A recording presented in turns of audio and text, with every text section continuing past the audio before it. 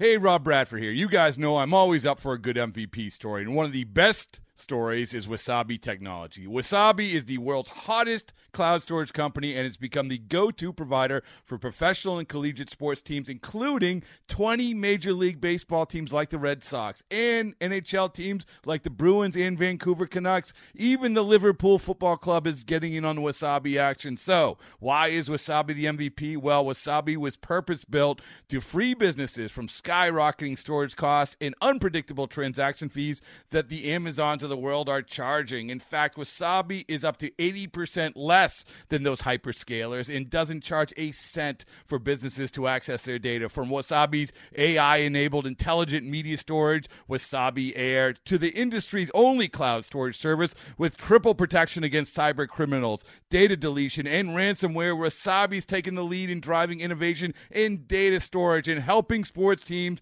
to unleash the power of their data. Wasabi, another Boston-based championship team.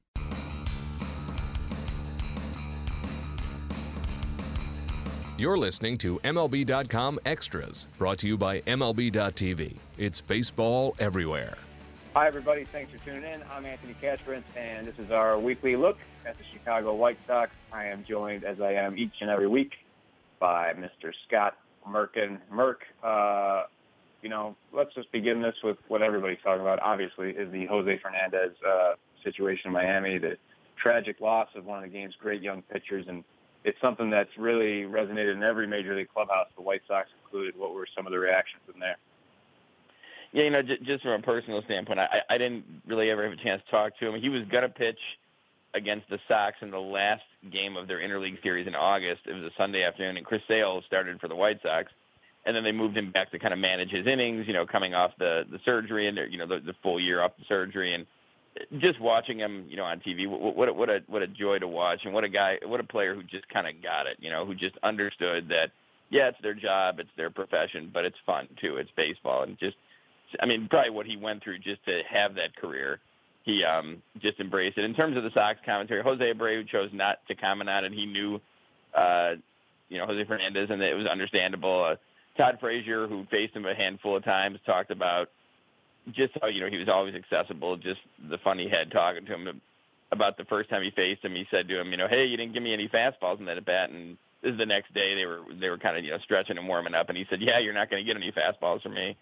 And and Dan Jennings, who was a reliever for the Sox and played with Jose, just said how he seemed invincible. Just, his personality, his demeanor, the way he went about business, he just seemed invincible. And it was just shock. We were in the clubhouse Sunday morning in Cleveland, and everyone who was there, every player, every coach who was there was watching the press conference from the officials in Florida to announce what happened. And it was just kind of a quiet pall. And I think eventually people will, right now there's a lot of sadness. People will celebrate the impact he made and the influence he had and just the greatness and happiness that he brought to the game of baseball. Yeah, it's a sad loss for everybody. Everybody in the baseball industry is feeling this one. And really the community, too. What his influence he had and that, he was the Marlins pretty much. Not taking away from anyone else on that team, a lot of good young talent on that team, but he represented the Marlins and baseball in that community so well that it's even sadder. Well, let's talk about happier news. Carlos Rodon, he had his 50th start. Hard to believe he's got 50 starts in the big leagues already. Yeah. On Sunday, and it was a memorable one. Absolutely shut down the Indians lineup at a time when they were trying to clinch the division title. 8 shutout innings, 11 strikeouts. How huge is an outing like that for a young man as he gets ready to go into the offseason? And obviously he'll be a focal point next year. Yeah, he's had a great second half. He's worked very well with Omar Narvaez, who was a catcher they kind of called up out of necessity because they had so many injuries, and they lost Hector Sanchez, who was kind of the backup to the backup through a waiver claim. And Narvaez has worked well through it, but I think I go back to his start. I can't remember the exact date. It was against Baltimore. It was right after the All-Star break, and he'd had a bad start against Minnesota. And we've talked about this on the podcast before. He was really upset with himself, and you could tell when we talked to him after that Minnesota game that he was just not in a good place pitching-wise. And the first 2 hitters of the Baltimore game, there was a bloop single and then a bloop double, which both could have been caught. Tough plays, but could have been caught. And you could see he was a little upset, and he just went right through. I think it was Machado and Trumbo were the next 2. and he hit 100 miles an hour, which I can't remember him doing last year at all, in striking out Machado. And he really has, has been a different pitcher since then. Now, he had a couple rough starts going into this Cleveland start, but just, when he commands and attacks the fastball, and his walks have been down in the second half of the season, he's been outstanding. I talked to a few people about him, and, they keep reminding, although, like you said, it's surprising that he's had 50 career starts already, considering he, was drafted just a few years ago as a number 3 player overall. He's still in the developmental process. Remember, most of his development, all of his development, as a matter of fact, short of, I think it was like 35 2/3 innings, that's come at the major league level. So really the first time, he had one season that was kind of decent at NC State. The other 2 were outstanding. But the first real struggles of his career on kind of a national stage were at the big league level. So you got to adjust to that too and figure out how things work there. And, is he going to be a number 1 of the rotation? Well, that still remains to be seen, but he sure looks like a solid, top part of the rotation. If the Sox choose to go for it again and choose not to rebuild, that's a pretty solid 1-2-3 combination with Sale, Quintana, and Rodon at the top. I think every start, he kind of figures it out a little more, and there's no question the stuff was there. I mean, when you put together his fastball, locating it, as he did against Cleveland, in the 95, 96 range, and then that wipeout slider, which, I would say I haven't gone around baseball and looked at every slider, but I would say is one of the better sliders you'll see from a starting pitcher.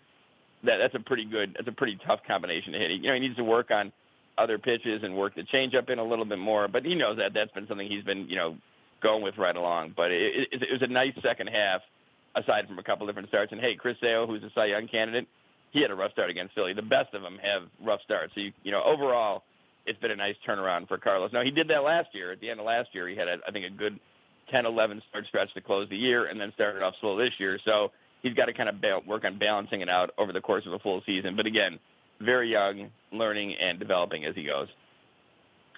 How much does that rough start against Philly that you referenced for Chris Sale, how much does that hurt his Cy Young chances? Yeah, it's a good question.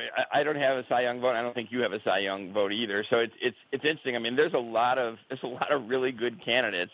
I'm not sure if there's one dominant candidate. Like Max Scherzer comes to mind a few years ago in Detroit, where I think he finished 21-3 and had like 280 strikeouts and an ERA below 3. That it was a pretty slam dunk case there, I thought. I mean, this year, again, we mentioned this in the podcast. There's Chris. If you want to go into a relief area, Zach Britton has been literally, I mean, I'm not stretching, almost unhittable this year. Yeah. I think Rick Porcello has won some huge games for Boston this year and has some decent peripherals, along with the record that seems to get downplayed now these days. I think he's 22-3. J.A. Happ has had a real nice season. Corey Kluber, and what does Corey Kluber's, he left early from the start before we taped this with the groin issue. How does that affect the Cy Young thing? So I don't know. Chris is going to have one start against the Rays, who he dominates over the course of his career, and who struck out 23 times against Boston. So that could be an interesting outing. And then he's going to have the choice of going Sunday for the final game of the year. So he has 2 more starts to kind of do something with it. And I think already his overall body of work puts him right there in the top 2 or 3. It's just a question of what direction people want to go and how much do you weight a team that's successful with a good pitcher versus the Sox, who are going to, finish most likely under 500 or right near 500. It's amazing to look back now. 2 of Sale's 3 worst starts this season in terms of game score came against the Phillies and Braves, the 2 worst offenses in baseball. So the you can't predict ball theme definitely holds up there, but maybe he'll finish strong and finish well in the Cy Young vote. We'll see how that all unfolds. Elsewhere, Merck, Alexi Ramirez did not expect to see him playing opposite the White Sox this season, given that he began the year in San Diego. But lo and behold, he ends up with the Tampa Bay Rays, and they're reunited. Yeah, they saw him in the final exhibition games in San Diego before the 2016 season started, and then he ended up with Tampa.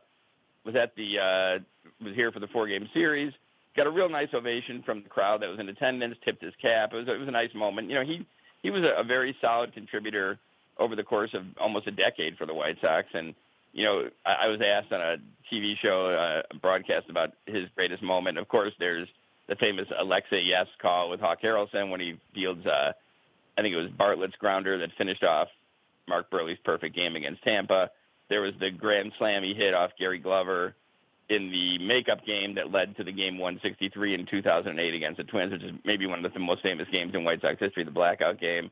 And just had a good personality, just really was kind of full of life and energetic, very demonstrative on the field. And, the Sox, there was no BP in the first game of the series, so a bunch of them playing soccer out in left field, like 5:30, 5:45 Central Time for a night game. And then a few of them, as they were coming in, Chris Sale and Carlos Rodon and Jose Quintana met Alexei at home plate. Nice exchange, nice talk there for a little bit. So he is gone, but certainly not forgotten, and the fans feel the same way. And now, of course, that leads to an interesting moment in the first game of the series where Tim Anderson, who is now the shortstop of the present and the future, hit a ground ball into the hole, which Alexei made a really nice play on and threw him out. So it's kind of the changing of the guard there, if you will say, from the old line to the new line. And Tim has had an outstanding rookie season. If it wasn't for kind of starting late in the year and the Sox not being in contention, and guys like Fulmer and Sanchez, who I guess started even later than Anderson, being right up there, I think he would get a few thoughts for Rookie of the Year too. He's had that good a season. Mark, one last thing. I saw you tweeting about the top the top 100 TV shows of all time, Rolling Stones list, and you said you'd only seen, you hadn't seen 3 of the top 5 or 2 of the top 5. I'm thinking that given the White Sox competitive state this season, you're about to have more time on your hands come October to catch up on TV. What will be the shows you'll be catching up on? 3 of the top, I can't remember the third one that I hadn't seen. The number 1 show of all time, which I agree on, was Sopranos. I have watched every episode of that show. Number 5 was Seinfeld. Also watched every episode of that one. I remember the third one now. The 3 that I had not, the 2, 3, 4 that I had not watched an episode of, any of them, is The Wire, Breaking Bad, and Mad Men. So one of my followers, a good fan on Twitter, said that he had never watched Sopranos, and I have never watched The Wire. So we've both agreed to watch the other show during the off season and compare notes on Sox Fest and see what it is. But yeah, I mean, it's nothing against those shows. I've heard they're great shows. Just for some reason, never got into those 3. But that was the top 5 according to Rolling Stone. Well, I've actually never seen The Wire. That's the only one of the 5 I've never seen, and I certainly intend to see it someday if I ever stop writing about baseball. You have watched Breaking Bad. Then? Breaking Bad is my number 1, Merck. So you got to get into that. Is it really more so than The Sopranos, huh? More so than The Sopranos, absolutely. Sopranos was great. Breaking Bad was better, and that's the final take of the regular season. And we will catch up with Merck next week to review the 2016 season. I want to thank him for joining us. Thank you all for tuning in. It's been MLB.com Extra, Chicago White Sox edition. MLB.TV Premium, the #1 live streaming sports service, is celebrating 13 years. Watch every out-of-market regular season game live or on demand in true HD. Real-time highlights, live look-ins, pitch tracking widget, and more. MLB.TV Premium includes a free At-Bat 15 subscription. Watch live baseball on over 400 mobile and connected devices. Watch at home, in the office, or on the go every night on every device. Blackout and other restrictions apply. Visit MLB.TV for details. Okay, picture this. It's Friday afternoon when a thought hits you. I can waste another weekend doing the same old whatever, or I can conquer it. I can hop into my all-new Hyundai Santa Fe and hit the road. Any road. The steeper, the better. Because my all-new Santa Fe is available with H-Track all-wheel drive, so I can hit the trail without a worry in the world. Heck, with 3 rows and best-in-class rear cargo space, I can pack the whole family in with all our gear. We've got available dual wireless charging for our phones, so we'll never lose touch with civilization, and we won't lose touch with the primordial power of Mother Earth. So which is it? Waste the weekend or do something a little more epic? And conquer it in the all-new Hyundai Santa Fe. Visit HyundaiUSA.com or call 562-314-4603 for more details. Hyundai. There's joy in every journey.